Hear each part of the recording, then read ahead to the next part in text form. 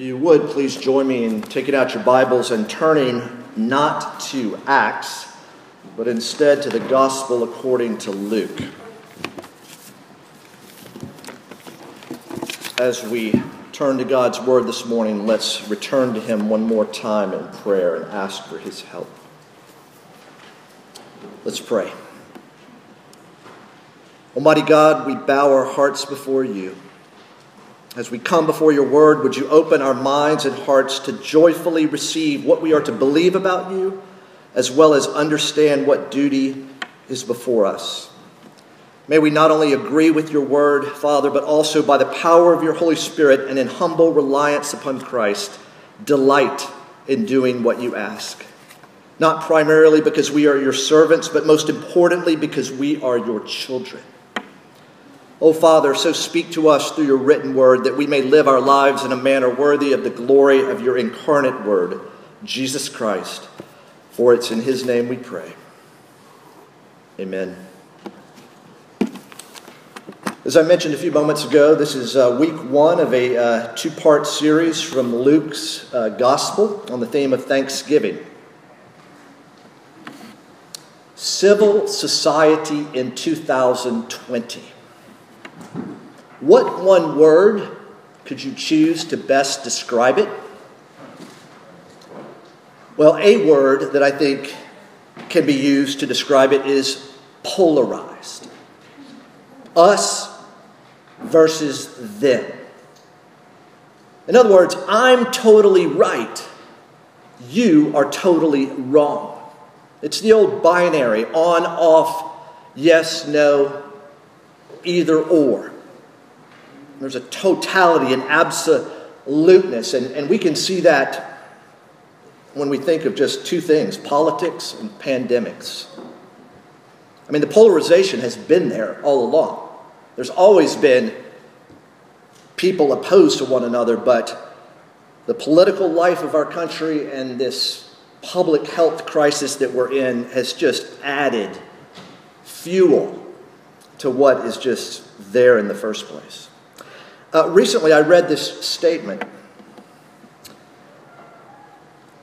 This man, a retired PCA minister, said this: "Two seemingly contradictory currents mark our society. One, there is a denunciation of all claims of absolute truth. Two, yet there is also a fanaticism in which one position or group is absolutely right, nothing is ambiguous, and divergent views should be destroyed." I think he captures it well. It is contradictory, isn't it? Now, how did things get to this point? Let's step back for a moment. Whatever happened to just common courtesy and manners between people? Have all people forgotten the first words that we probably learned that were put into place so that we could relate well to one another? I mean, indeed, aren't please and thank you among the first words that parents teach their children because it's necessary for people to be able to relate well with one another? Well, this morning we're going to take a look at a passage that addresses the issue of good manners, common courtesy. And as I believe we will come to see, it will draw our attention to what could be called the first rule of Christian manners. Join with me now as I read Luke 17, verses 11 through 19.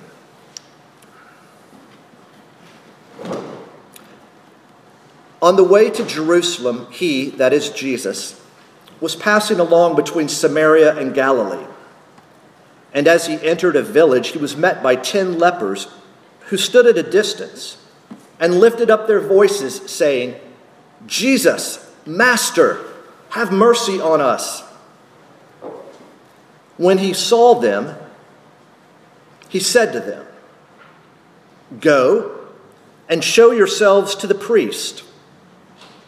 And as they went, they were cleansed. Then one of them, when he saw that he was healed, turned back, praising God with a loud voice, and fell on his face at Jesus' feet, giving him thanks. Now he was a Samaritan. Then Jesus answered, "Were not 10 cleansed? Where are the 9? Was no one found to return and give praise to God except this foreigner?" And he said to him, "Rise and go your way. Your faith has made you well." Well, here in this orderly account of the life and ministry of Jesus, Luke presents this encounter of the 10 lepers and Jesus. Now, this may be a familiar scene to some of you, to others maybe not so familiar. We're going to first look at the scene described by Luke, and that'll include the leper's condition, Jesus' compassion, the leper's response, and then Jesus' remarks. And then second, we're going to consider how what Jesus says will focus our attention on this matter of Christian manners. Notice their condition, verses 11 through 13. Here is Jesus and his disciples on their way to Jerusalem. It's the central section of Luke's gospel. From chapter 9 through chapter 19, Jesus is on his way to Jerusalem. He's on his way to his death. Their condition. These 10 men have leprosy, and if you want to have some Old Testament background, go back to Leviticus 13, and you will read all about leprosy. It's a term used to designate a number of skin diseases. It's not necessarily a life-threatening malady, but it's a debilitating social disorder. It's evidence, as it were, of the divine curse. These men are ritually unclean. They are pushed to the margins of society. They are patients of the infectious disease doctors of the day. And there's one thing you did not do. You didn't touch them, and they didn't touch you. We read that they cry out to Jesus. They lift up their voices. They had heard about Jesus and his ministry, and yet they don't come close. They stay at a distance. Notice that they do not ask to be healed. Interesting, right? Well, if I had leprosy, what would be my first thing I'd want? To be healed. But they instead don't ask to be healed. They appeal rather to his mercy. To his mercy. And they're appealing to his mercy, and they're recognizing Jesus as master. One who has authority. What a combination. Master and mercy. We see that in Jesus, of course.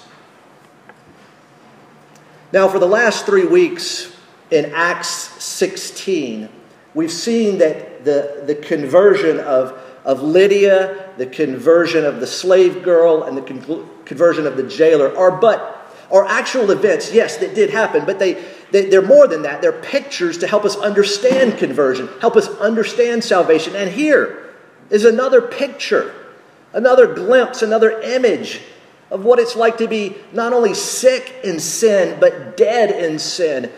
And not only that, but separated from God, alienated from God. At such a distance, there is no relationship. And it's a picture of just that gulf between God and man, and you see it just in the distance between lepers and the rest of society. There's 2 levels of tension here. They're on the border of Samaria. And Samaritans, of course, are disliked, if not hated, by Jews. And they are lepers. They are shunned by society in general. Well, let's move now from the leper's condition to Jesus' compassion.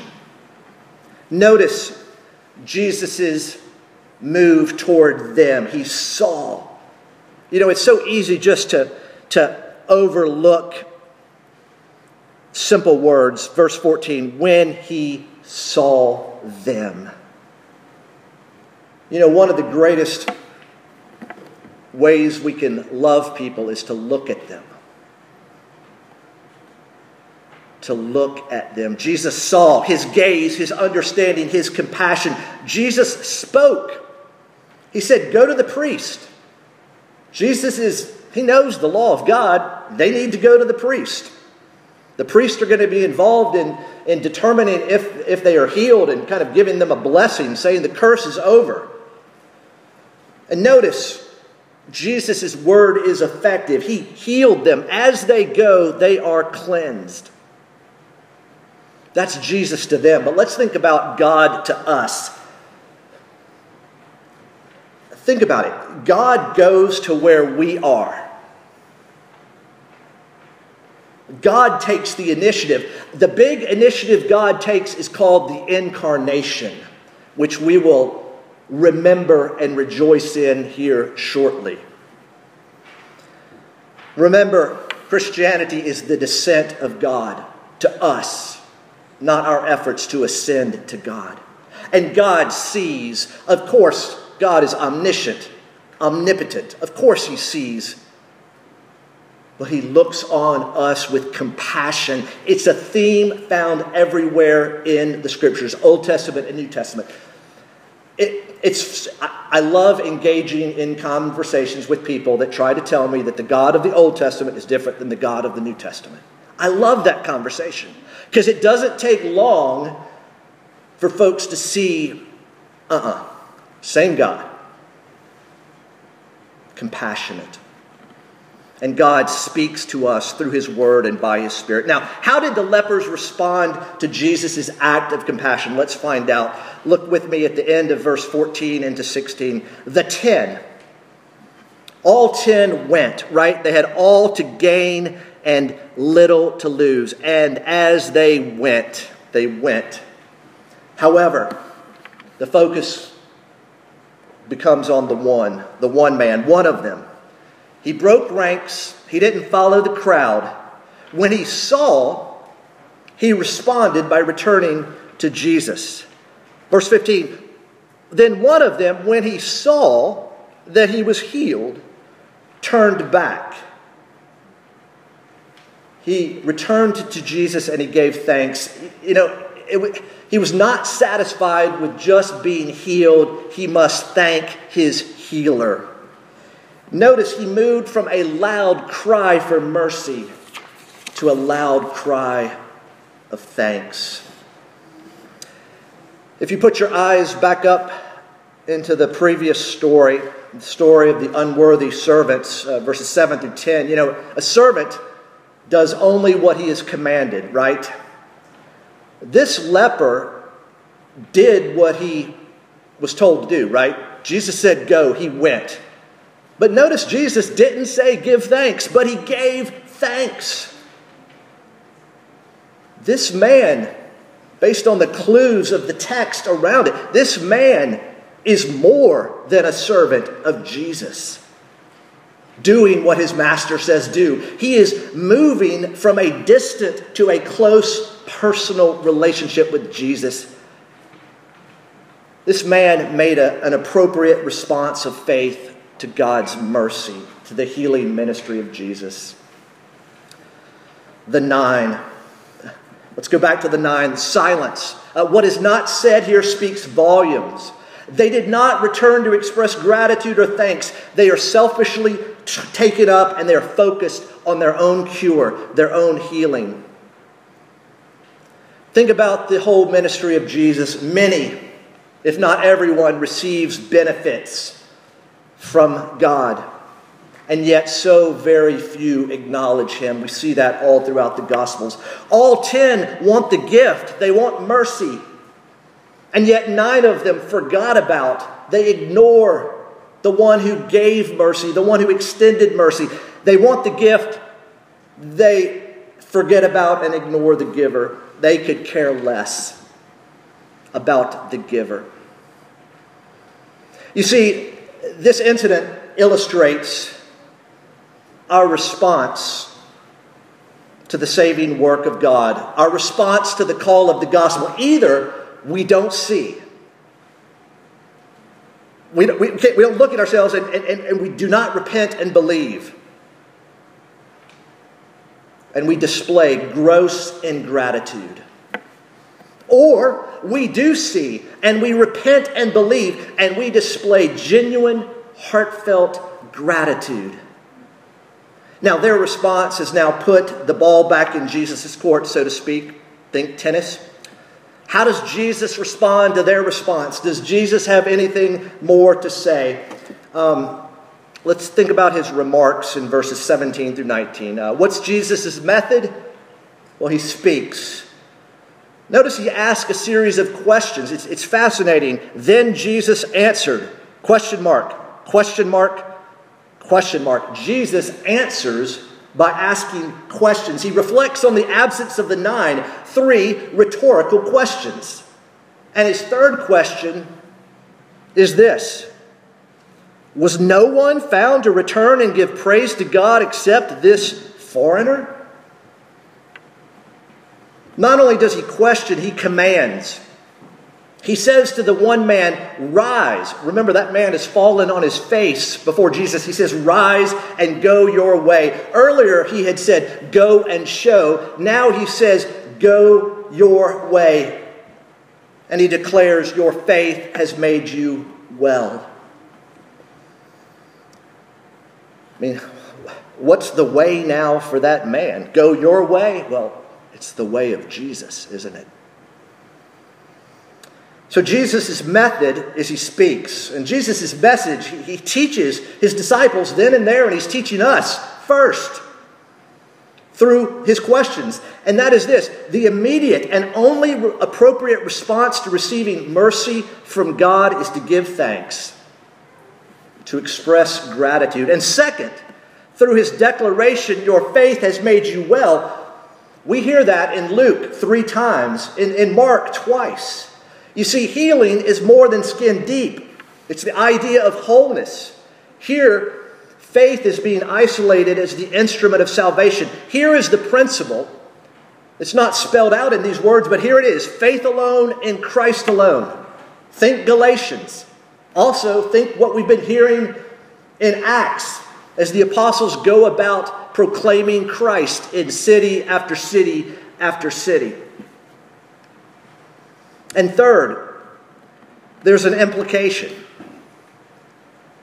God extends his kindness even to the ungrateful. We read earlier in Luke 6, for God is kind to the ungrateful and the evil. Yes, saving faith for the one, but the 9, God was kind to. Now, in addition to Jesus' teaching, we need to realize Luke's message, because Luke is teaching his readers, us. And he selects what he does in order to speak of the life and ministry of Jesus and to proclaim the gospel. And in Luke's message, one of them is this: God chooses the unlikely, the unlovely, the outsider, the foreigner. That's a theme of Luke, and I hope we get to the Gospel of Luke one day, because that is a beautiful theme that weaves its way in and out of Luke. We also see here Luke's message is that Jesus is God. Jesus is divine. He receives praise and thanks. You know, God is expected to be praised, but what is not expected is falling at the feet of this man, Jesus, and giving thanks to him. And I believe Luke wants us to see the contrast here. The contrast between being exposed to Jesus and trusting in Jesus. My friends, they are not the same thing. Exposure to God's grace is not enough. It must be received. We've seen their condition. We've seen Jesus' compassion. We've seen their response, and now we've heard Jesus' remarks. And these remarks of Jesus direct our attention to what should be our initial and ongoing response to receiving mercy from God. And this brings us to the subject of Christian manners. What are manners? Well, you look in a dictionary and you read this: the forms required by good breeding or prescribed by authority to be observed in social or official life. And here is what I believe we see in our text as 2 characteristics of Christian manners. First, an immediate response of thanksgiving to undeserved mercy and grace. Again, the previous narrative of unworthy servants. You don't thank a servant. He's just doing his duty. Yet, how often do we expect to receive thanks from God for what we do? I mean, I know that's the crazy attitude of my heart sometimes, right? Hey, God, look what I've done. Shouldn't you say thank you to me because I've done my duty? What kind of crazy thought is that? And yet on the flip side of that crazy thought is we don't give God thanks for what he is doing, what he has done. I mean, we're messed up on both sides. We expect God to give us thanks for what we're doing. And we don't turn around and give him thanks for what he has done and is doing and has promised to do. So not only is a characteristic of Christian manners an immediate response of thanksgiving, but the second characteristic is it's not abstract but personal. It's giving thanks to God through Jesus. Even though this Thanksgiving, this Thursday, is going to look a lot different than the past, whether you're with family, whether you're with friends, whether you're alone, I think most people spend some time around the table, at least it has been growing up in my family, that you say what you're thankful for, right? Right? It's a great thing to do. I mean, it beats the alternative, right? But I want to contrast just going around saying what you're thankful for and actually praying to God, giving thanks. Not so much I am thankful for, but rather God, thank you for. Go back with me and look at what this man did. Verse 16. Not only is he praising God with a loud voice, verse 16, and he fell on his face at Jesus' feet, giving him thanks. My friends, that seems like it would be quite embarrassing. What would people think?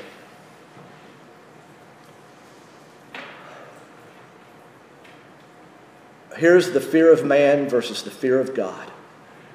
Who cares? Who cares what people think? I'm in the presence of the one who has healed me. I'm going to fall on my face at his feet.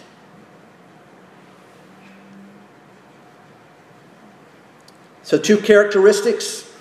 It's immediate and it's personal. And so here's the first rule of Christian manners, giving thanks. Why is it the first rule? Well, it's first in that it's the immediate response to salvation, to rescue, to deliverance, and in that it governs and informs all Christian duty. Colossians 3:17, right? And whatever you do in word or deed, do everything in the name of the Lord Jesus, giving thanks to God the Father through him. Whatever, pretty comprehensive. Everything, pretty comprehensive. And then in Ephesians 5:20, giving thanks always and for everything to God the Father in the name of our Lord Jesus Christ. Always and everything. That seems like it covers everything in life all the time. Have you noticed, because I sure have, that it's somewhat difficult, if not impossible, to be thankful and simultaneously arrogant, envious, unforgiving, proud? Insert your favorite sin in there. It's almost like thankfulness and sin cannot exist in the same place at the same time. I think there's got to be a law of physics. Dan, is it out there? Two things can't occupy it, same time, same place. In just a little bit, we're going to use questions 1 and 2 of the Heidelberg Catechism as our confession of faith. And we know it's a Reformed confession of faith, and there's 3 divisions: man's sin and misery, the way of deliverance, and then the life of gratitude that's to be expected in those who are saved. G.C. Berkhauer, a Dutch theologian of the the 20th century, died back in 1996. He summarizes this order of guilt, grace, and gratitude of the Heidelberg Catechism by saying this: grace is the essence of theology. Gratitude is the essence of ethics. That's worth repeating. Grace is the essence of theology. What we know about God, what we think about God, theology. And gratitude is the essence of ethics, how we go about obeying and serving that God. See, our obedience is grounded primarily in thanksgiving. But what's our problem? What is my problem? Our problem is our rudeness. That's my problem too. If this is the first rule of Christian manners, then why are we so often ungrateful, so rude? What is our problem? Our problem is twofold. Either we have never understood the reality of our salvation, or we have forgotten it. You see, salvation is rescue and deliverance from and to. Salvation is a gift and not earned or deserved. And what do we all do? What should we all do when we receive a gift? Come on, kids. Somebody gives you a gift. What do you say? Thank you. And you can say thank you with your lips moving and your heart stone cold, unmoving. Or you can say thank you out of a warm and true and moving heart. So if the problem is our rudeness, and it's my problem too, trust me, the solution is for all of us to enroll in the school of manners. The solution to our problem is to learn and to remember. And Scripture calls us to remember our salvation and to give thanks. We heard earlier from 1 Chronicles 16, "Oh, give thanks to the Lord, for he is good, for his steadfast love endures forever. Say also, save us, O God of our salvation, and gather and deliver us from among the nations." Why? Why? That we may give thanks to your holy name and glory in your praise. The author to the letter to the Hebrews, toward the end of his letter, says this: "Therefore, let us be grateful for receiving, by the work of Christ, as it were, a kingdom that cannot be shaken."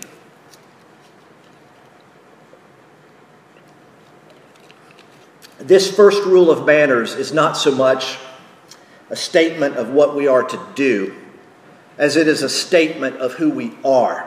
It's our identity. Just as the reason that we sin is because we are sinners, so also the reason that we give thanks is because, guess what? We are thankful. We really are thankful. This account of the 10 lepers could really be renamed what? The thankful Samaritan leper?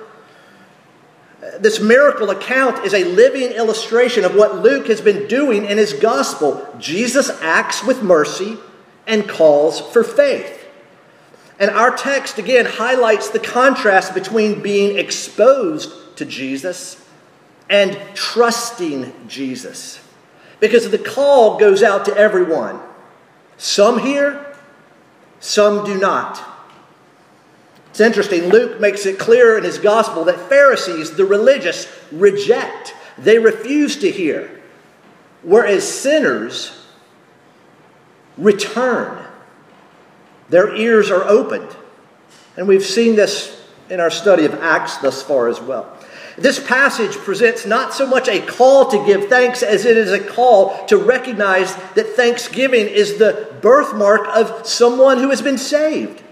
Rank ingratitude is the mark of an unbeliever and pagan. Recall how Paul says it in Romans 1. "For although they knew God, they did not honor him as God or give thanks to him. but they became futile in their thinking, and their foolish hearts were darkened. Paul could have chosen a lot of things to say. He said they didn't honor him as God or give thanks to him.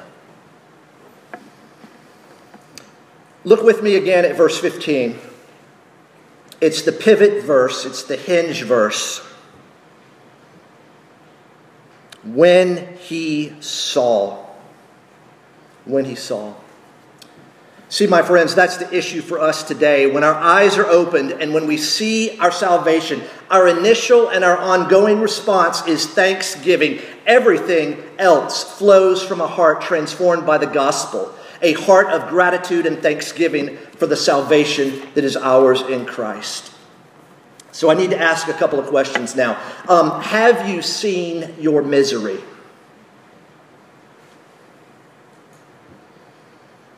Have you seen God's mercy? And how do you respond? Have you given thanks? So what happens when we realize that we have not expressed gratitude, thanksgiving? What happens if we ask our wife this question? Do you think I'm a thankful man? Or a child ask his friend, do I come across as thankful? I mean, what happens when the answers that we get back and we realize that we have not expressed gratitude, thanksgiving? In fact, there is little to no evidence of that in our life. What do we do? Is there any hope? Of course. And the hope for us is found in the gospel, the good news that God has done for us what we could not do for ourselves. You've heard it before, and you will continue to hear it over and over again. Why? Because we forget it so easily. That Jesus has lived the life we should have lived, and he's died the death that we should have died. And Jesus lived a life of gratitude before God, his Father. And he died for the sin of ingratitude. You see, Jesus died for ungrateful people like you and me. If you read the Gospels, you will see that Jesus died for keepers of the letter of the law, but not of the Spirit, who are often the most ungrateful of all people. Now, why would that be the case? Because they believe that they're only in a relationship with God to begin with, and they only can maintain a relationship with God through their obedience. So why would they need to be grateful? I'm working hard. God's pleased with my performance. Gratitude? It's not needed. You see, the people who keep the letter of the law, and catch me on any day, and that could be me, okay? People like this, they don't know God is their Father. And they don't know that they are his children. They are living as orphans. They are not living as children of God, God who delights in them. Paul writes to the Roman church, but God shows his love for us in this, that while we were still sinners, Christ died for us. My friends, that is good news. And so today, as I look out over this relatively small crowd, but given the constraints we're under, it seems pretty full, with a number of our folks out today, I think today there's three kinds of people here, as every Sunday there probably are. There are those today who see their misery and they see the mercy of God, and they continue to express their gratitude. And there may be those here today who have seen, but lately your vision has been somewhat blurred. So what should you do? Well, continue and consider once again your great salvation, your misery, his mercy, and express your gratitude. And then there may be those here today, and there may be those who listen to this recording in the privacy of their own home later, their workplace, on some kind of device as they're out jogging. There may be those kind of people who do not yet see. They can't see their misery. Oh, they know something's wrong, but they can't see the totality of their misery, and they certainly can't see God's mercy. What should they do? Just like the lepers, ask Him, cry out to Him. Ask Him to open your eyes to see both the reality of your need, your misery, and the reality of His provision, the mercy that He has for you in Christ. Then, and only then, will you have the reason to give thanks that will endure through whatever circumstance of life comes your way. You see, my friends, there is a connection between true faith and thanksgiving. When we give thanks for salvation, it is the recognition and the acknowledgement that once we were lost, but now we are found. Once we were blind, but now we see. And when we continue to give thanks for salvation, it's a recognition and an acknowledgement that we still don't have it all together. We're a work in progress, and that we are completely dependent upon Christ, for apart from Him, we can do nothing. My friends, children of God, children who know God as their Father, they learn to say please and thank you and never forget. May grace and peace be filled with increasingly thankful people, for we of all people have the ultimate reason, the supreme reason for giving thanks. This book, the Bible, the scriptures of the Old and New Testaments, is the complete book of Christian manners. And the first rule is to come or return to Jesus, fall on our faces before Him, and to give Him thanks with a grateful heart. Indeed, my friends, as you received Christ Jesus as Lord, so walk in Him, rooted and built up in Him, and established in the faith just as you were taught, abounding with thanksgiving. Amen. Let's pray.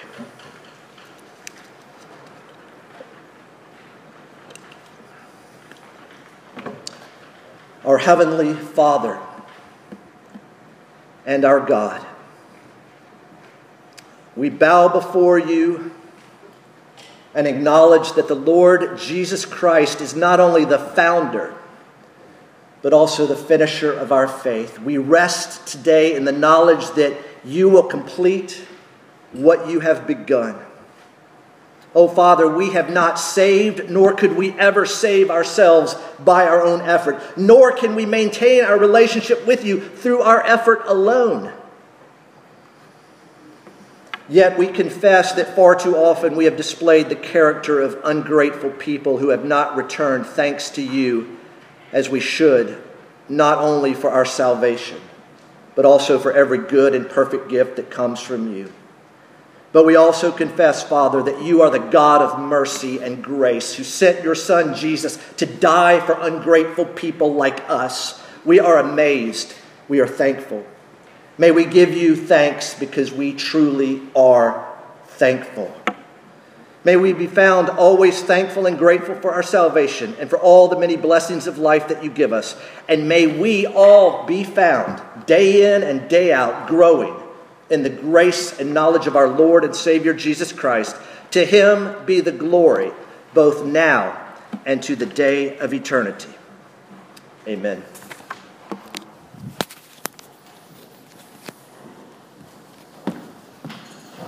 Indeed, it is true.